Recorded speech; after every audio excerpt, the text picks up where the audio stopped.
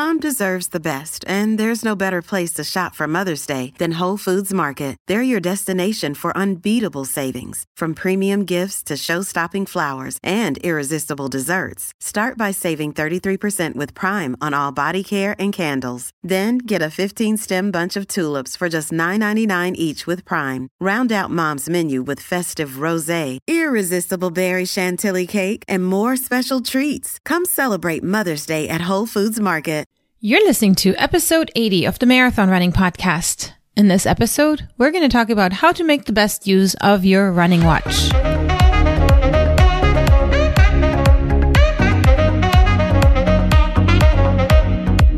This is the Marathon Running Podcast by Letty and Ryan from We Got the Runs. Join us in our running community for weekly content that is motivational, educational, and inspirational, and let the Marathon Running Podcast take you from the starting line to the finish line and beyond. Hey runners, and welcome back to our podcast. My name is Letty for those of you that are new, and I'm the host along with my husband Ryan, who is MIA today. We do a weekly podcast on all things running. We try to be super motivational by sharing stories by very inspiring runners. And we bring you information when it comes to training, such as training load, nutrition, mechanics, all that good stuff. And today we're going to talk about how to maximize the use with your running watch, meaning that you have a watch and it has all these features.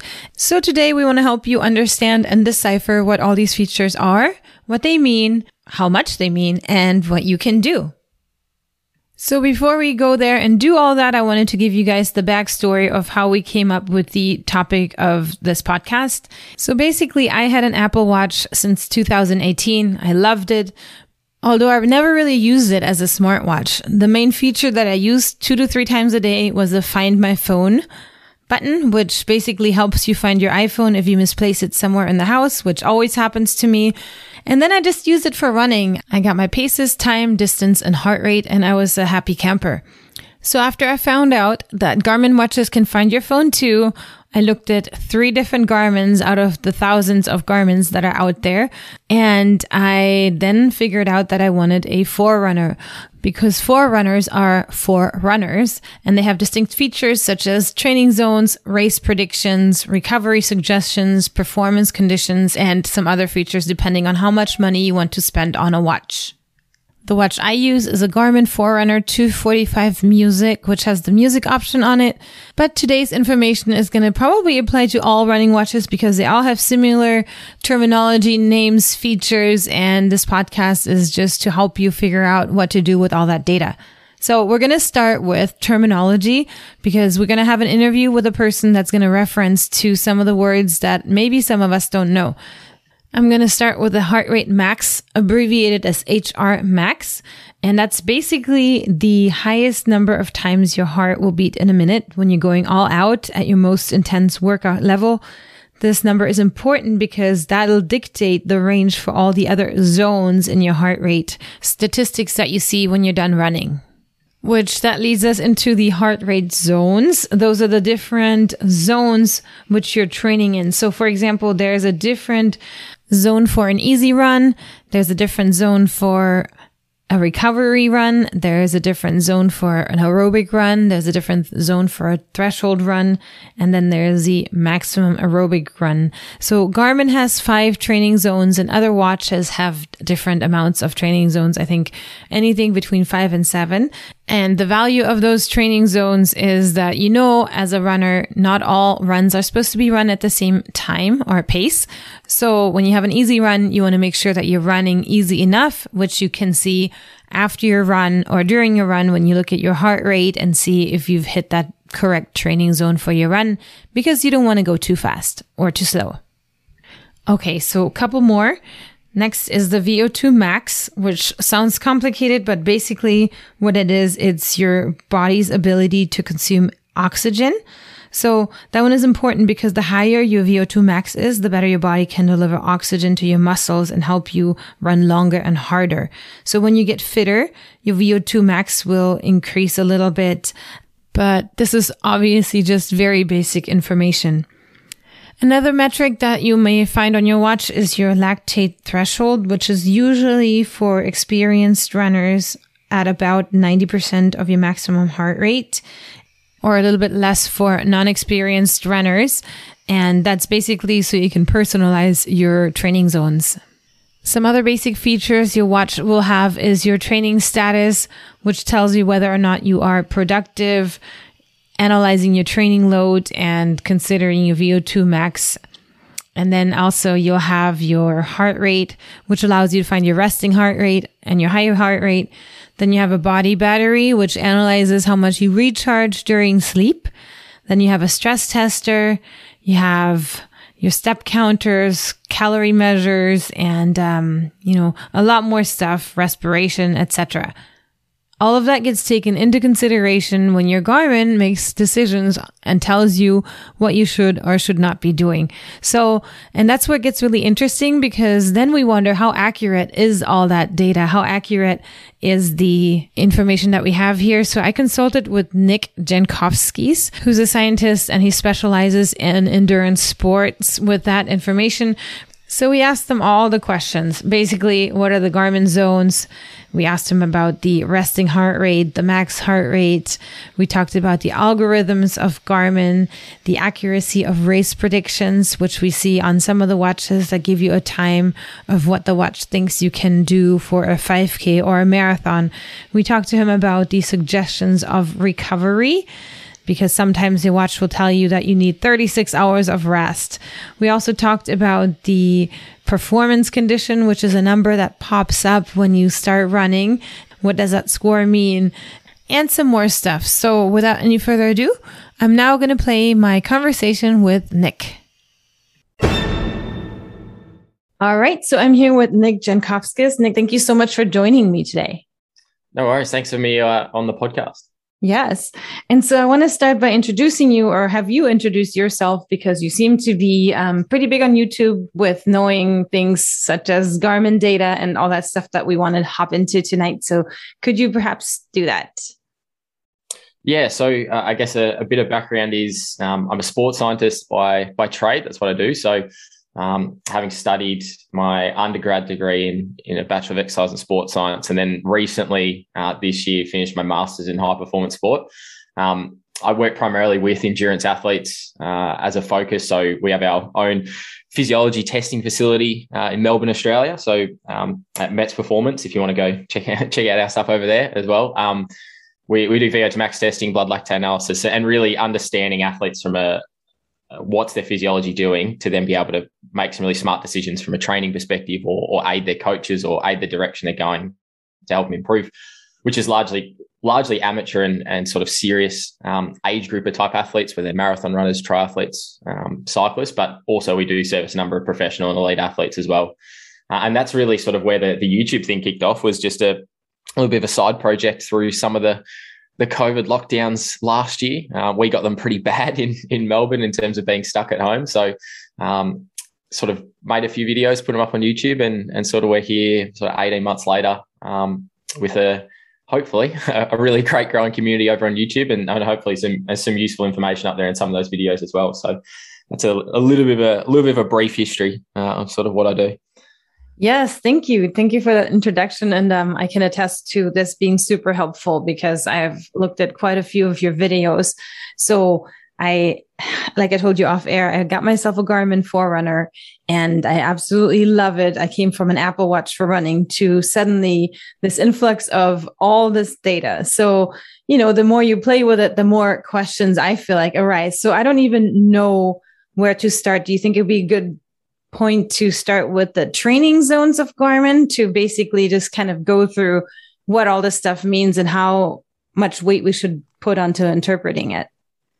Yeah, I think using any device, whether it is a Garmin or, like you mentioned, Apple Watch or Polar or whichever brand you're using. I mean, all these different companies can have slightly different ways of interpreting the data. But I think a really important point, particularly to then lead into something like training zones, is at the end of the day, a lot like physiology, for the most part, like yes, there's a lot of individuality to different people, our different training histories, what we do, what our genetics are like. But fundamentally, a lot of these things that a lot of these metrics are based off, or training zones are based off, are the same principles of our physiology. And those really being, where's your lactate threshold? Where's your VO2 max?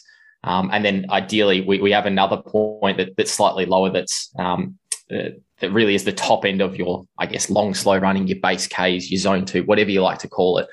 They're really the 3 points that underpin kind of everything when it comes to a lot of these metrics, and the interaction then of all the data you're collecting throughout your training sessions then sort of makes it up. So I think that's probably a good place to then look at, well, from a training zones perspective, if you are particularly, as you mentioned, transferring between devices or looking at different ones, I think understanding what is being presented to you in those metrics. So for example, with Garmin, they use a 5-zone system. If you go to a different brand and they use a 7-zone system, it's not different, completely different information. It's just a different way of presenting the same stuff that we know. So I think that's a really important point to first, whichever device you've got, really be clear on what do these zones mean, or what does this performance metric mean? And that's going to then tell you a lot about, okay, if I've transferred from Apple Watch and I had, let's say, a 6-zone system, we use that as an example, and then we move to a 5-zone system on a Garmin, I just need to make my adjustment in my training sessions to know I'm still doing the same thing I was trying to do, or my intention's still the same. It's just being recorded in that new device in a slightly different way, or where can I find that data at the end? So I think that's a really important one to sort of start with. And then, I mean, if you want me to go straight into the Garmin training zones, I think they're pretty reasonably well laid out for the most part for majority of endurance athletes. I think they cover everything in a fairly simplistic way. I mean, overall, if we're looking at what those typical zones are, really their 5-zone system is a zone 1, which they generally class as like a warm-up, which fundamentally can be seen as also a bit of active recovery as well. Very, very low intensity. You're sort of just getting some blood flow happening really. And as the name suggests, just trying to get yourself ready, warmed up for a session. Zone 2 and zone 3 are kind of you're really, I guess, the bulk of majority of what endurance is about is your long, slow, building some Ks into the legs, particularly from a running perspective, really more critical for the longer distance stuff. So as you get through to 10K, half marathon, the ultra athletes, obviously really important. But your zone 2 is the easy version of those base Ks type sessions. So really just cruising along. And then the zone 3 is a bit more of, I want to challenge myself a little bit today, but I'm still well within that physiological golden area, if you like, of developing good aerobic capacity, developing some good overall aerobic ability, improving your muscular endurance as well. And usually those 2 zones combined will sort of get you at the top of that zone 3, will get you somewhere around about 85% of your heart rate max, which is a pretty good guide for anything less than 85% of your heart rate max is a pretty safe bet for it's going to be a nice, easy, long run.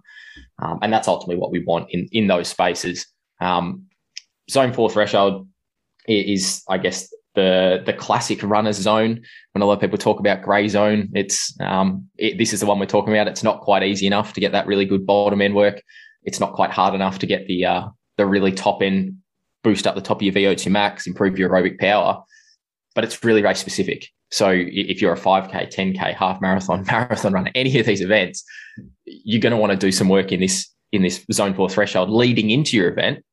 It doesn't mean there's not any benefit to it, but it's the major benefit is tuning up for a particular purpose rather than developing your more general aerobic qualities. So this is where you're going to find your tempo running. This is where you're going to find your top end of your 1K repeats are probably going to sit somewhere in here with short recoveries. Maybe your more extensive stuff. So if you're doing any like 10-minute or 8-minute efforts, you're also going to fall within this zone 4. And then ultimately anything above that really is everything fundamentally from above your lactate threshold is this zone 5, what they term maximum. I mean, you could term it any number of different terms, but it's all just meaning pretty much you're working almost as hard as you possibly can. At that point, it's almost irrelevant where your heart rate gets to as well from a zone 5 perspective, because at that point, heart rate's just trying to increase the oxygen supply to a ever increasing oxygen demand. But we know when we're working at those really hard intensities, you're going to fatigue a lot quicker. So we're probably not going to catch up and achieve that steady state, which is basically heart rate just leveling off.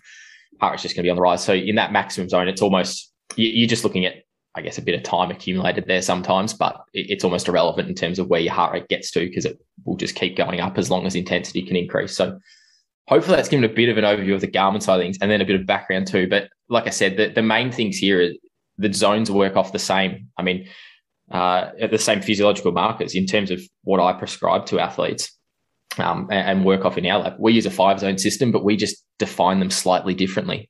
But at the end of the day, we're getting the same information. It's just then distributing that in a format that makes more sense to us and maybe makes more sense to our athletes.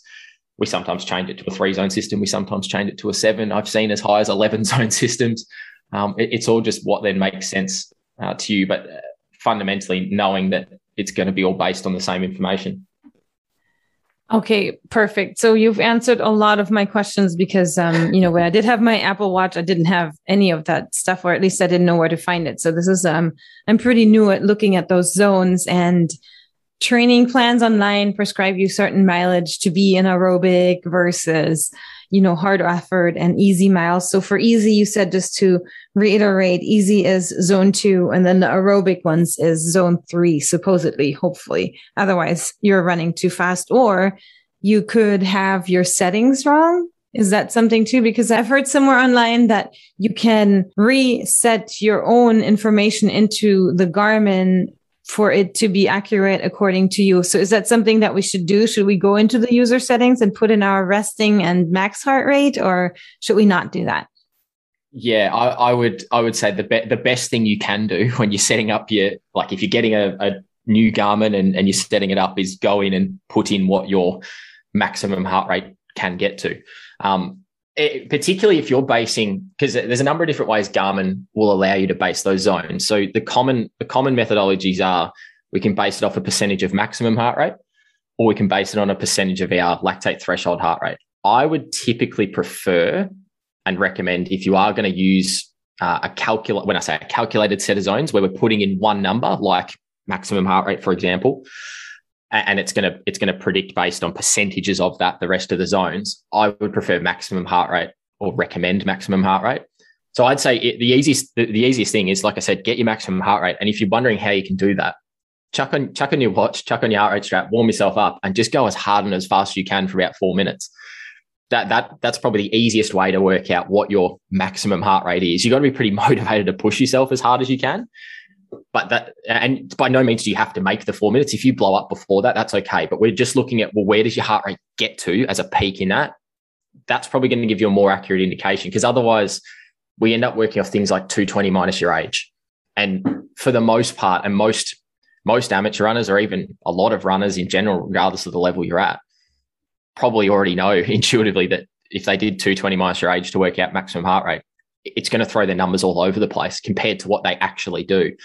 And the reason for that is that, it's a rough estimate for a portion of the population and the portion of the general population. But if we look at most people who engage in running or cycling, a triathlon, or some form of activity that's above the norm, if you're involved in a training program, you're now not necessarily considered general population. You're probably actually more of what we call an athletic population. Perfect. So I'm just going to reiterate that for our users. So then once your watch tells you what your maximum heart rate is, then you take your resting heart rate, which you know from your device because you wear it at nighttime. And then you can hop online to one of those websites that calculate your heart rate zones. And then you go to your Garmin, the Garmin Connect. And in there you go to user settings, and then you go to zones. And then in there you can input the correct zones for whatever is accurate for you. Is that how you do that? Yeah, pretty much. And like I said, how I guess advanced or simple you want to make it, you can literally just put in that maximum heart rate. But yeah, you can go in and put your resting heart rate. You can go and do a different calculation if you want to work off a slightly different percentage. I just opened up then my zones, and I think the top of my zone 3 is actually at 88% currently, which is just the adjustment Garmin's made over my last little while. But usually that's somewhere around 85. So you might want to go and make some little tweaks based on if you've been doing some reading, or you've looked at some articles, or spoken to a coach and they want to use slightly different percentages. You can then manually put each of those numbers in. But I think, yeah, like you said, as a baseline, get your resting heart rate, get your maximum heart rate, put those in. And if that's what you then use to then formulate the rest of those numbers, you probably one step ahead of just allowing the watch to kind of guess a little bit from the outset. All right. So let's move on to another Garmin Forerunner feature, which is the race predictions. So the Garmin, for our listeners that are not paying attention to their Garmins or have a different watch, it gives you a 5K, 10K, half marathon, and full marathon prediction time. So basically, those are numbers. And my questions are as follows. A, are those numbers the best possible future predictions that Garmin can see you running, 6 months down the line? Or is that something that is supposed to be happen now? And my second question B, is, if anything, how accurate are those numbers actually, and what can we take away from those numbers? Yeah, I think this is always a point of a good laugh when I get athletes and clients come into the lab and we talk about what their data's doing, and they show us race prediction information, and we always have a bit of a chuckle about it, because for the most part, majority of people I think would agree that have used the race predictors or looked at it, they do have a very idealistic look at what a lot of us could maybe achieve over particular distances. I think especially, by no means am I a marathon runner, but I think the last time I looked, it said I could do like a 2.5 hour marathon. And I went, no, definitely not. We're looking, anytime we predict something, it's trying to make an educated guess. But I think the important thing with any prediction, and this carries across really everything in sports performance, anytime we try to predict, there's always a variable that makes it impossible to predict. And what I mean by that is, from a race predictor perspective on your Garmin, effectively it's going to take all of your training data and build a bit of an athlete profile and go, what does this person typically achieve over these amounts of distances, whether it's kilometers or miles, and what are their typical heart rates, and where does that fit in with the rest of their physiology? And it sort of just maps everything out and goes, based on that, we know the typical marathon runner who fits this same age, gender, weight characteristics, their heart rate data, and all of that, puts it all together and goes, the typical person would probably sit at this percentage of their total aerobic engine, and so that would lead to an output of whatever it is for that particular distance. Again, it's a very idealistic look, because we're just looking at, well, that isolated condition that data might be coming from is then being put into, effectively, if you went and ran on an indoor track where there's no wind, that you've got perfect heat control, there's no influence of your nutritional strategies, there's no influence of your hydration strategy, there's no influence of elevation change, there's no influence of changing surfaces. A 10K on a trail is much different to a 10K on the road, or a 10K on the track as well. So all of these, I guess, complex factors that an algorithm like this just can't predict for. There's so much else that goes into it. And the longer we go, I think generally, from at least my experience, generally the 5 and 10 are a lot closer in terms of predicting than something like the half and the full marathon distance. The longer you go, the harder it, again, gets to predict, because all of these factors then start to compound. Particularly if you're one of the genetically gifted of the world who can run a 2-hour 10 marathon, for example, like, perfect. Like that, but that's a very different race to maybe the amateur who's doing their first marathon, who might do a 4.5 hour marathon. Well, now we've got completely different physiological conditions. So the predictor on that is going to start to lose a lot of accuracy very quickly, because of those compounding factors that you cannot necessarily control for. Some things you can, but I can't tell the race director to build me a flat course that's going to have perfectly protected from the wind, and I'd like 17 degrees and a nice, maybe a nice little sort of light, cool breeze to give me a bit of a tailwind. Like, those things you can't control for, and that's where the race predictor is going to be out. So I would use it as an indicator, probably more so for the shorter stuff. It'll give you an okay or a reasonable idea. Keep in mind, it is probably more of an idealistic view of what you might be able to do. Best way to find out, though, is just go and do one of those events. That's going to tell you where you're at ultimately. And the more practice you get at those events, the better you do get overall. But yeah, again, it's one of those ones that anytime you try to predict, and it goes, like I said, it goes for other variables too. Like, anytime you try and predict injury, that's probably the big one that happens in a sports science sense, is a lot of people in the sports science field have tried to model injury prediction patterns and things like that. It just doesn't work. Yeah. I mean, you could rock up to a race and be feeling horrible for the 6 weeks prior, but all of a sudden you get 3Ks into your marathon, you're like, no, I actually feel good today. Like it's starting to come together, and all of a sudden you just outperform race predictor. Well, so be it. It could also work the other way. So predictions are always hard. Right. I mean, I have to say that's one of my favorite features. It's kind of like your mom. It's like a nice, encouraging believer in you. And I mean, it's one of those things, like if you look at it from a perspective of here's the numbers it's predicting, even if I view those and go, yeah, look, that's probably a bit out of reach. Like I said, it gives you that sort of aspiration of, well, why can't I push myself to try and get there? But at least over time, even if it is significantly over predicting, if you see that race predictor for all those distances slowly, I guess, represent faster times across those, and you're noticing that you're getting a bit quicker, even if you can't then execute on that time because it is a bit out of reach for whatever reason, if it's overestimated, at least that's going to give you an indication of progression. So I'd probably more look at it in the sense of, like, how are those trending? Is your race predictor like looking like you're getting slower in theory, or is it looking like you're getting a bit quicker? That's a good method of trying to use it. Yeah.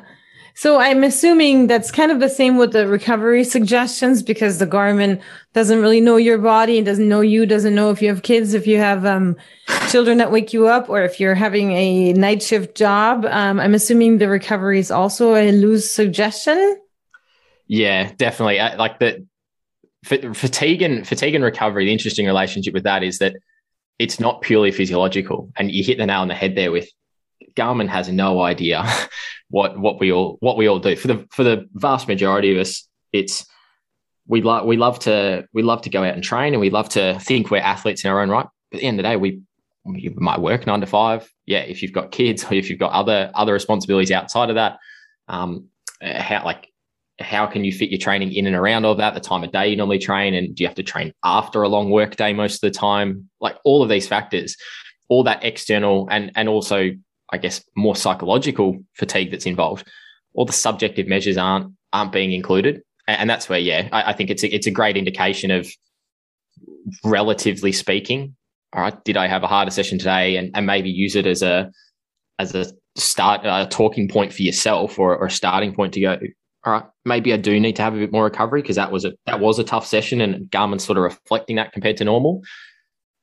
But also you have to keep in mind that number isn't the number of hours between, like you can't like if you get 24 hours, it's not, you cannot train for another 24 hours. It's probably wouldn't suggest doing another hard session for 24 hours. That's the definition of it, which then changes that metric again, because if I go out and do, like I'm going to go out and head out and do some intervals this afternoon, but if I go into a hard session, it tells me, 17 hours. Well, I'm still probably going to jump on the bike and do an easy session tomorrow. I still might do an easy run. I can do those sessions, but I probably wouldn't back it up and do another interval session within that time. So understanding the metric first, but you're right. I think use it as a bit of a guide, but then use it as a bit of a conversation starter with yourself to go, do I need the extra recovery today? Am I overly fatigued compared to normal? Or was this a much bigger, harder session than I would typically do or have done before in the last few days? That's probably the most appropriate use of it. Yeah. It makes sense. It's really amazing how much that watch actually can know data-wise, right? Because it knows how much you sleep, it knows how much you are awake. Yeah, and I think, like I said, with any metric like that, is like, particularly if we're looking at any metric that is looking at fatigue and recovery, you got to have the balance between the objective and the subjective. What I mean by that is the objective is, the data that it collects. I mean, Garmin at the end of the day is a set, like it's giving us a set of objective measures. It is this is what happened. It is the best way I can describe it. So it's over 10K. What was my average pace, or what did occur over that hour's worth of running, or what did occur during that sleep? But as you mentioned right at the beginning of this little part, it's like, well, how did I feel through that? I might have had a really good 1 hour run where I've run 30 seconds per kilometer faster on average as a pace, and I feel absolutely amazing. It was much easier in terms of like just rating a perceived exertion, I felt like it was a 4 out of 10 where it usually would be a 6 out of 10. Garmin's going, hey, you worked hard today, probably need some extra recovery. If you're feeling amazing, you're like, actually, that was actually a lot easier because I feel like I've adapted. I feel like I've had some, I've gained a little bit on my training over the last little while. That's synthesizing that information together brings the subjective with the objective, and that's how you're going to get the best influence. At the end of the day, a lot of the research actually says the gold standard for monitoring fatigue is actually fundamentally things like RPE, your subjective data, because ultimately, it's the context behind those numbers.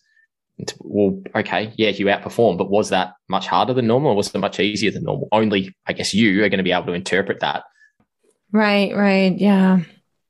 So another item I wanted to ask you about was when I start running and I turn on my running watch, probably 0.75 miles, a little more than a kilometer into my run, there is a pop-up on my watch and it's called something like performance conditions, and it gives me a positive or a negative score.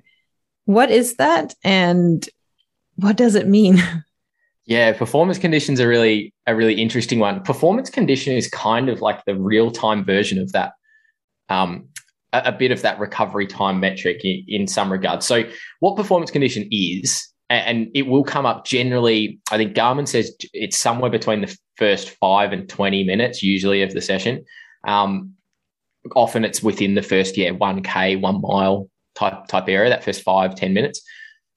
It's a score between -20 and +20 essentially, with 0 representing effectively your baseline. So anytime you score a 0, basically all that means is that for the initial part of your session, you are performing as expected based on your previous data. Like that's kind of what it means. It's like there is no change. This, like if you did the same session every week over 4 weeks, that session in week 4, if you got a score of 0, it's like, well, you're probably performing as we expected you would compared to your average.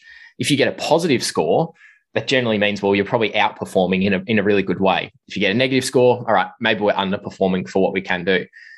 In terms of the actual, what the number means, like is higher better? Well, a positive 20 ultimately is going to be much better than, say, a positive 5 or even a -5 and so on. So we do want that to be in the positive. And that actually number then starts to get into an interesting component in terms of Garmin sort of say that 1 point on that scale is approximately equivalent of about 1% of your Garmin's VO2 max.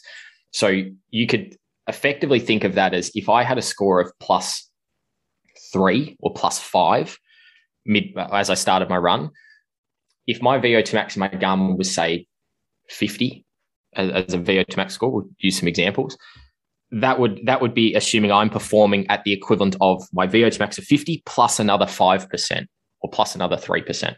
So I'm outperforming, and vice versa. So what that sort of, I guess we can take from that is I sort of look at it as a bit of a readiness score. So when that pops up on my watch, what I mean by that is if I'm going out for a run, usually it pops up at the start and I go, all right, what does it say today? Okay, it says +7. Yeah, you know what? And then I sort of do that check-in, like I was just mentioning with recovery time. And this is how they sort of link, is like I do that check-in with myself and go, how do I actually feel today? Do I feel like a +7? Like, do I feel like I'm outperforming what I normally am? And do I feel ready to outperform what I normally do? That little question is difficult to sort of answer sometimes at the start because you're like, well, I haven't really settled into my run yet. But it's one to keep in the back of your mind that I actually did this the other week. I was doing an interval session, had a look. I think it said +3. I went into that session. I got halfway through and went, you know what? I actually am going a little bit quicker than I normally would today. And I do feel good. And if anything, it was a bit of a confidence booster for me. Sometimes when I see, say, like I've seen it like a -10 before on days where I felt really fatigued and I've gone out there, I've started doing my long, slow run, just going, I just need to get something done today. I'm not really fussed about pushing the pace. I just want to get out there and do a run. I've looked at my watch and it says like, -10 or whatever it is. And I'm like, you know what, that probably accurately reflects where I'm at. And I don't really mind because I'm just going to go easy today. And I'm going to cut my losses. Maybe I'll cut the run short just so I don't further fatigue myself for no reason. And so ultimately that's kind of what readiness is. It's giving you an insight of effectively how fresh and ready are you to go, and how are you likely to be performing compared to your baseline? Yeah.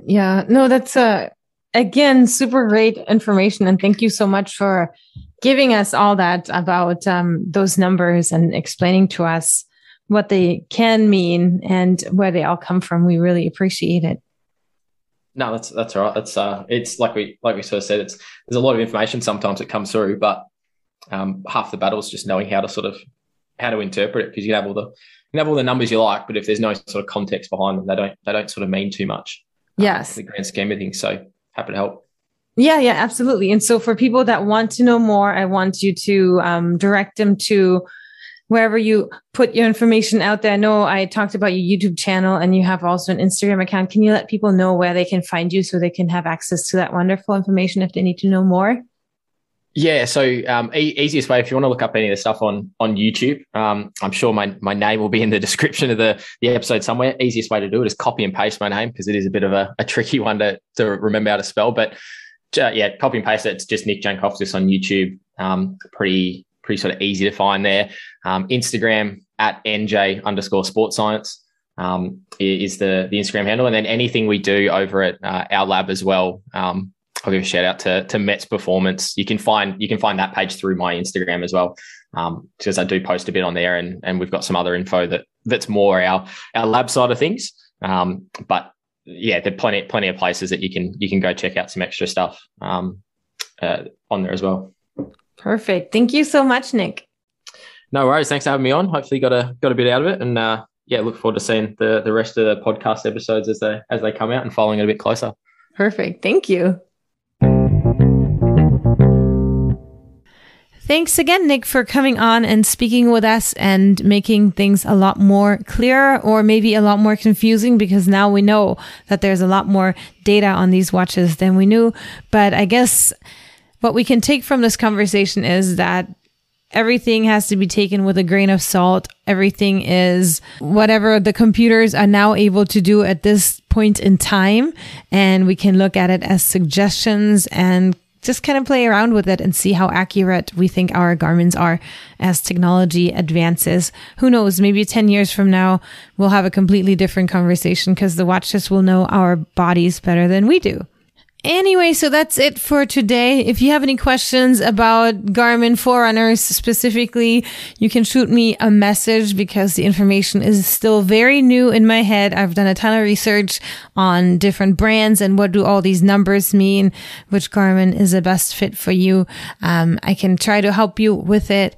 But if you listen to this podcast from November of 21, in 6 months from now, a lot of things will have changed and I'll have forgotten all that information. So if you have any questions right now, send me a message. You can find me on Instagram at Running Podcast. And until next time.